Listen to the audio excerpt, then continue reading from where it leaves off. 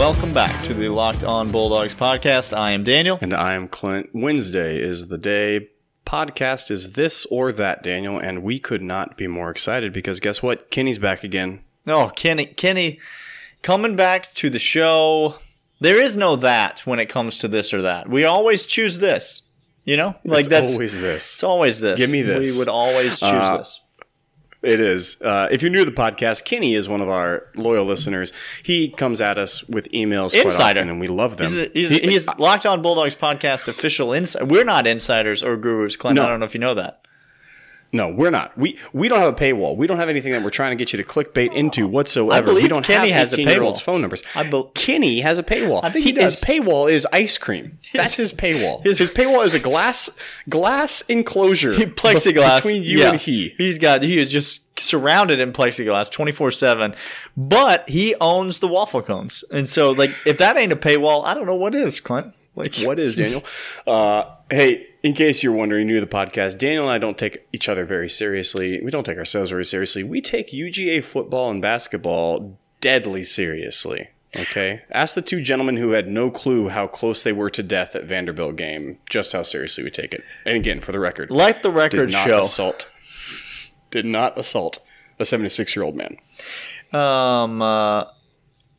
We are Georgia fans, first and foremost. That's what this podcast is all about. If you're a Georgia fan, you're in the right place. Thanks for being here. Thanks for listening. We're glad that you're here.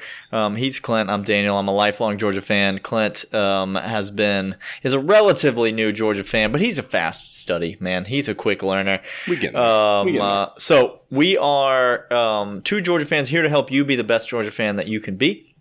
We're here 3 days a week during the off season. We will soon switch back over to 5 days a week because, man, it is it's the month of July, Clint, and we are rolling on towards this season of college football.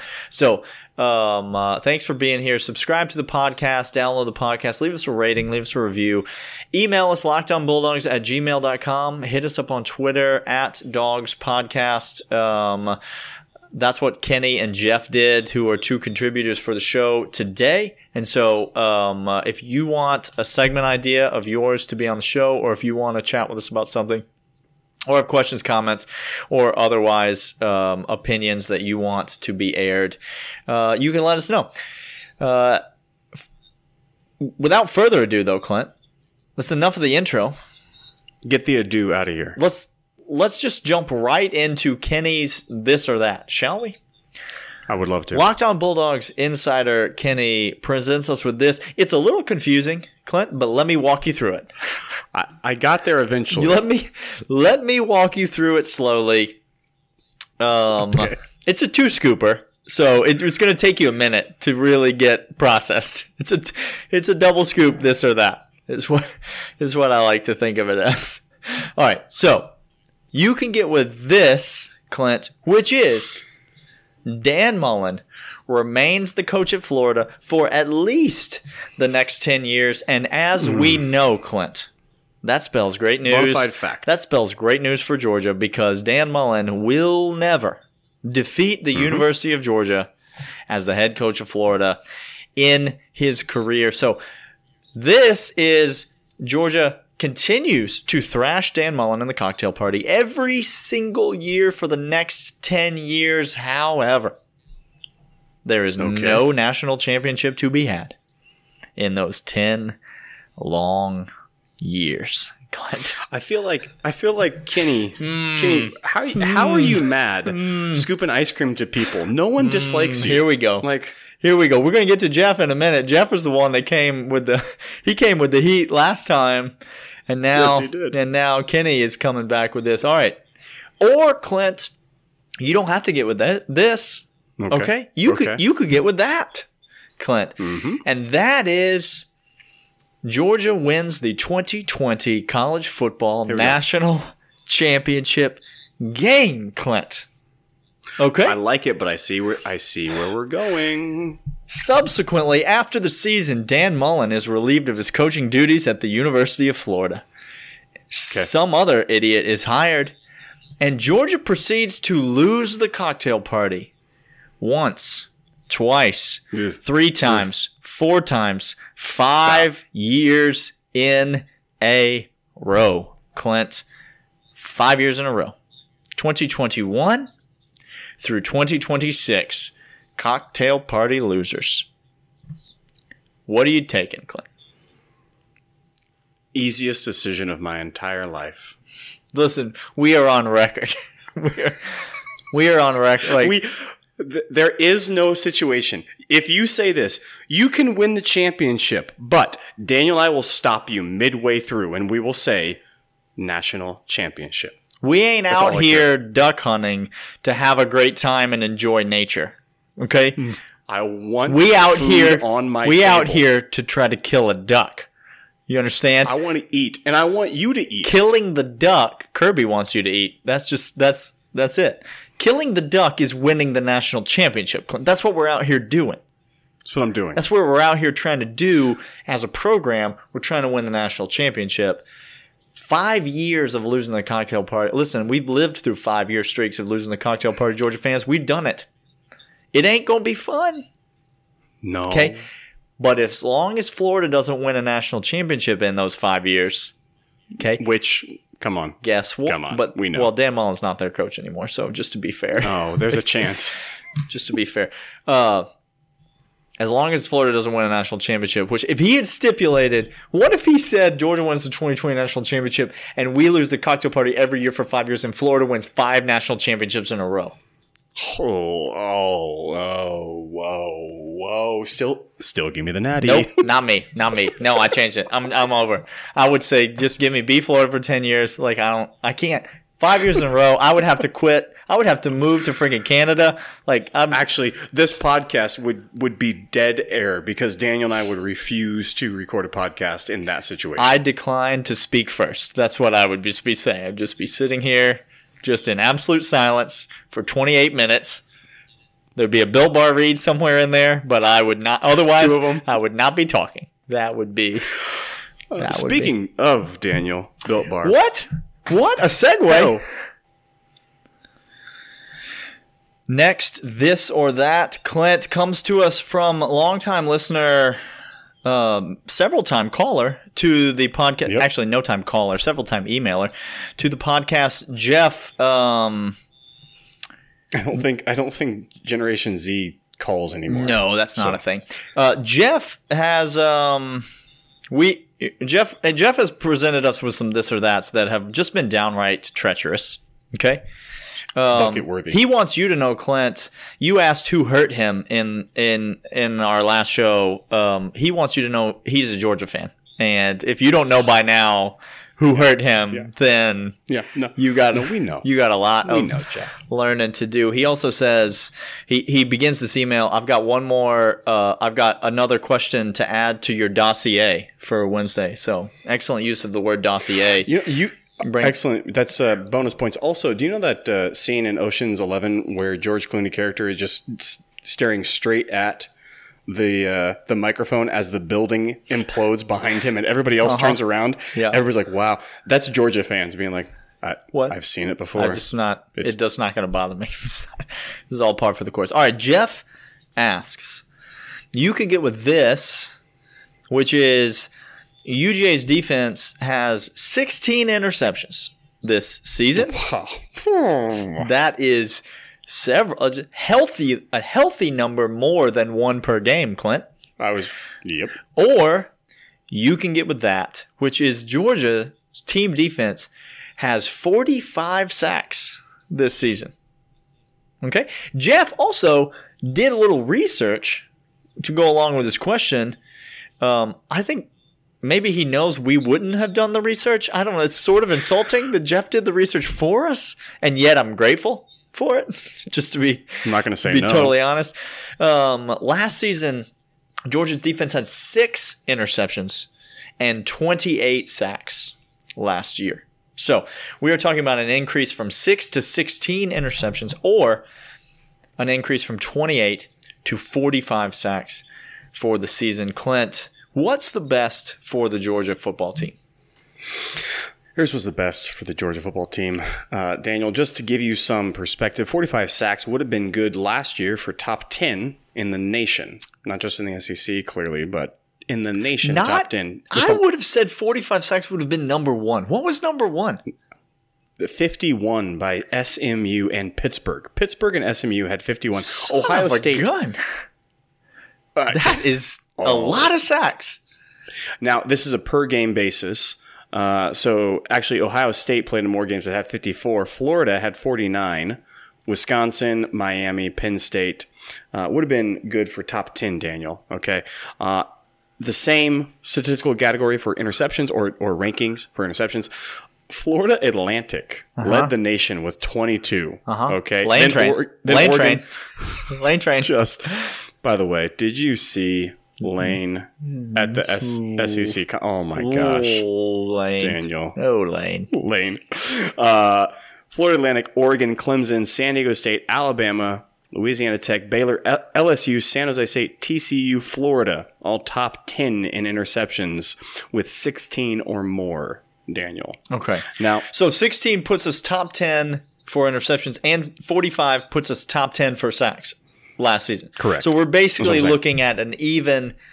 We're looking at an even ranking for where our unit would land in each of these categories. How many of those 49 sacks did Florida have against us, Clint? I can't remember. Wait, let me count. Hold on, I got to go back. What? In the first quarter it was none, and then in the second quarter was also none. and then at halftime they didn't get any. Okay. But the refs were terrible. I remember Dan Mullen complained about a lot about the refs at halftime. But then the third quarter, I remember the 2 timeouts that were burned in the first quarter. They got none in the third quarter and none in the fourth quarter. It's hard to know how many that adds up to, but we'll get back. Jeff, we'll can do some research. Jeff, for do us the research for us. Find out. All right. No, what Daniel, are you taking? I'm taking the interceptions, and here's why I'm taking the interceptions all day, every day. Interception is a possession, Daniel. I don't know if you know how advanced metric works and how the state of the game works, but if you get the ball more times than the other person gets the ball, you have more opportunity to score. Turnovers are king, Daniel. I know it's a hard concept. I get it. It's a very, very difficult concept, okay? But if I have the ball, our offense, we're expecting it to take a huge tick up from last year. Our defense is going to be our defense. But if you're telling me I can get interceptions, turnovers, not just stopping yards from happening, but actually taking the ball away, flipping the field, flipping them, give me the interceptions all day long. I would be interested to see, because while I hear you and I agree with all of the points that you made supporting your argument, I completely disagree with you. I give me the sacks. And here's why, Clint. Because the sack, I believe, is an even bigger swing play than an interception. I know you're going to say that's ridiculous because with the next play, the team still has the ball and they have the opportunity to advance it. But you're not. Some interceptions are, it's like a deep pass. It's like a bomb. It's basically a punt. So it's a turnover. It's changing possession, but it's not doing anything in terms of field position. I would be very curious to see some numbers that correlate sacks, teams with high sack totals to teams with high forced fumble totals, because as you and I both know, the sack is ripe for the forced fumble opportunity. I think about your boy over at Tennessee last year who... Mauer, how did you hold on to that ball? I have no idea. Oh, he didn't. I don't know if he didn't. Stokes. Oh wait, that's right. Stokes put his body right through the Mauer's body, and then the ball was just out. It got scooped up, taken all the way back to the host for 6. That's not only a sack. That's forced fumble. It's a scoop. It's a score. Those are the kinds of game-changing plays that come with sacks. And when you get 45 sacks, Clint, that is 4 sacks a game for the year. It's a lot of hacks at people. It's a lot of hacks at people. But Daniel, it's a lot of second-string quarterbacks in the game. It's a lot of scoop and scores. It's a lot of pressure on the quarterback. Give me the sacks. Daniel, I think we've both been on record saying the sack is the most overrated statistic in all of college football. Yeah, but I want it. But I don't care. I want it. Okay, I don't care. I want it. That's like being like, hey, man, that sports car gets really terrible gas mileage. Okay. Great point. Hey, man, cool. See ya. That truck is really not going to be an efficient car for getting the kids to and from school. can't fit in your garage, man. It's too wide. I guess I'll get a new garage. I don't know what you're saying, because I'm going to get this one. That's how I feel about the Sags. All right. We got one more. We got one more this or that we'll get to right here. Is this one going to make me bucket worthy, Daniel? Clint, I don't even know what this one is. Did you write this one on the sheet? Every other one Daniel can go through coherently. Let me walk you through. This one's a double scooper as well, as you said. I tried to read it. Let me try. I tried to read it. I got halfway through. I blacked out. I didn't even know what was happening. To be fair, you're working on little sleep. So let me try to explain it to you. Okay, please. So you can either get with this. Okay. And this situation is that every single wide receiver on our team is traded out, and we have to get new wide receivers from the collective college football pool. Okay? So wide receivers are gone from this team. Okay. So we just have I'm sorry. Do we have walk-ons or do we have new recruits or what's happening? You can go make up from walk-ons and new recruits a wide receiver core to your liking. Okay? Okay. But we have no current wide receivers, including the incoming wide freshmen. Receivers are off the team, including those coming onto campus. Okay? So wide receiver group is a brand new group coming in. But for the next 3 years, you get the best O-line in the country by metrics, by recruiting standards, by 5 stars, by Cole Kubelik ranks this number 1 preseason and postseason. You know how much I do love a Cole Kubelik ranking. I know. So I brought it up. So the O-line for the next 3 years is the best, but you have no wide receivers from this year's crop. That's this. Or you can get with that, which is every linebacker on the team, inside and outside, gone from the program. Vacated the program. We now have walk-ons and new recruits coming back in for linebackers. But you get the best wide receiver and quarterbacks in the nation for the next 3 years. Bonafide 5 stars, preseason, postseason rankings, best wide receiver QB combo in the entire nation. That is that. Okay. There's a lot to digest here because I don't know. Daniel. In either scenario, I just don't understand. We're fielding a roster full of 5-star players plus one entire unit's worth of walk-ons. Very, very lopsided team. Here is you've made this very interesting because the wide receiver group, I think, is by far, between wide receivers and inside-outside linebackers, the wide receiver group is by far the easier unit to plan around. It's the easier unit to replace. If you have bad wide receivers, you still have tight ends. You still have backs in the slot. You still got James Cook out there in the slot. You still got Darrell Washington. You still got Trey McKinney or whatever. You still have guys that you can split out wide. You still have guys that you put 2 tight ends in there and have a big beefy blocking package or something. I don't know. If you lose your linebackers, your defense sucks. That's the end of your defense sucks. It's bad. Okay. But having the best quarterback and wide receivers in the nation whole nation would virtually guarantee you to win the national championship in a normal scenario. You understand what I'm saying? Do you know who had the best quarterback and wide receivers in the nation last year? It was LSU. Who's that? Oh, that's right. Okay. Did anybody care about any other metric? No. Nope. Do you remember when we were getting ready to play LSU in the SEC championship game and we convinced ourselves because we're delusional and idiots that their defense was terrible and that our offense would be able to score at will against them?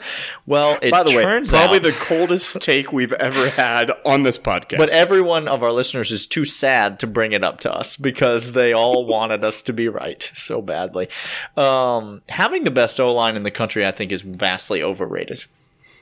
I think it's vastly overrated. I think you can have a good offensive line and be just fine. I do not think you need the best offensive line in the country. Case in point, Wisconsin every year of their football program. Every single year. Single year. You want to talk about first-round grades for O-linemen in the NFL? You want to find a good offensive lineman? Just draft anybody draft eligible from Wisconsin, you're fine. Now, does it hurt to lose maybe my two favorite players on the defense, Nakobe Dean and Nolan Smith? Because that's who's gone with the linebackers. Yes, it does. But I'm going to take the second one. I'm going to take that. I'm going to take the best quarterback and wide receivers in the country, and I'm going to give away the linebackers, I guess. I don't know. It's a weird scenario. Look, here's the deal, Daniel. Tell us the deal. You said it precisely correct. And this, Georgia fan, you need to listen to me, and you need to listen to me right now. For those of us who are diehard, trench, running back focused people, which, by the way, my hand is raised if you want to talk about big, giant, Herculean offensive linemen. I love them. But at the end of the day, you give me the top wide receivers and the top QB in the nation, I'll ride with that every single day. All day, every day, twice on Sunday. Yeah. It's the end of the conversation. But, I mean, worst case scenario, you play like a, I don't know, like a 4-2-5 or something. TCU, I think, has just a half a linebacker. Maybe you play like a 4-1-6. Like you just throw an extra safety out there. Like just give me Devad in the star, and give me 3 safeties, plus 2 corners, plus 4 on the line, including give me Trayvon Walker on the outside, to come around the corner along with Jordan Davis, and then stick my walk-on linebacker out there, because guess what? He's going to try real hard, and he's going to tackle a bunch of running backs, and we're going to be fine, because we're going to score 45 points a game. Bazillion points. Yeah, right. With the best wide receiver and quarterback in the nation. At first I hated this or that, but the more I think about it, the more I kind of like it, Clint. So kudos to you. I don't know whether to be offended or say thank you. So I will sit here. That was the point. In confoundment. That was the point. Hey, that does it for today's episode. Next episode will be out on Friday, which hopefully you're not working. It's a national holiday on Friday. But we will have a podcast for you to come out because we know you're going to have some downtime on Friday, and so we will have content for you. It's teams number 3, 2, and 1 on our most exciting games of the 2020 season countdown. We have reached the end. So you will want to tune back in for that. Hit us up at lockdownbulldogs@gmail.com or at Dogs Podcast on Twitter. And if you still want more to listen to, you can tell your smart device to play the most recent episode of Chad Ford's Locked On NBA Big Board. Have a great day. We'll see you on Friday. See you.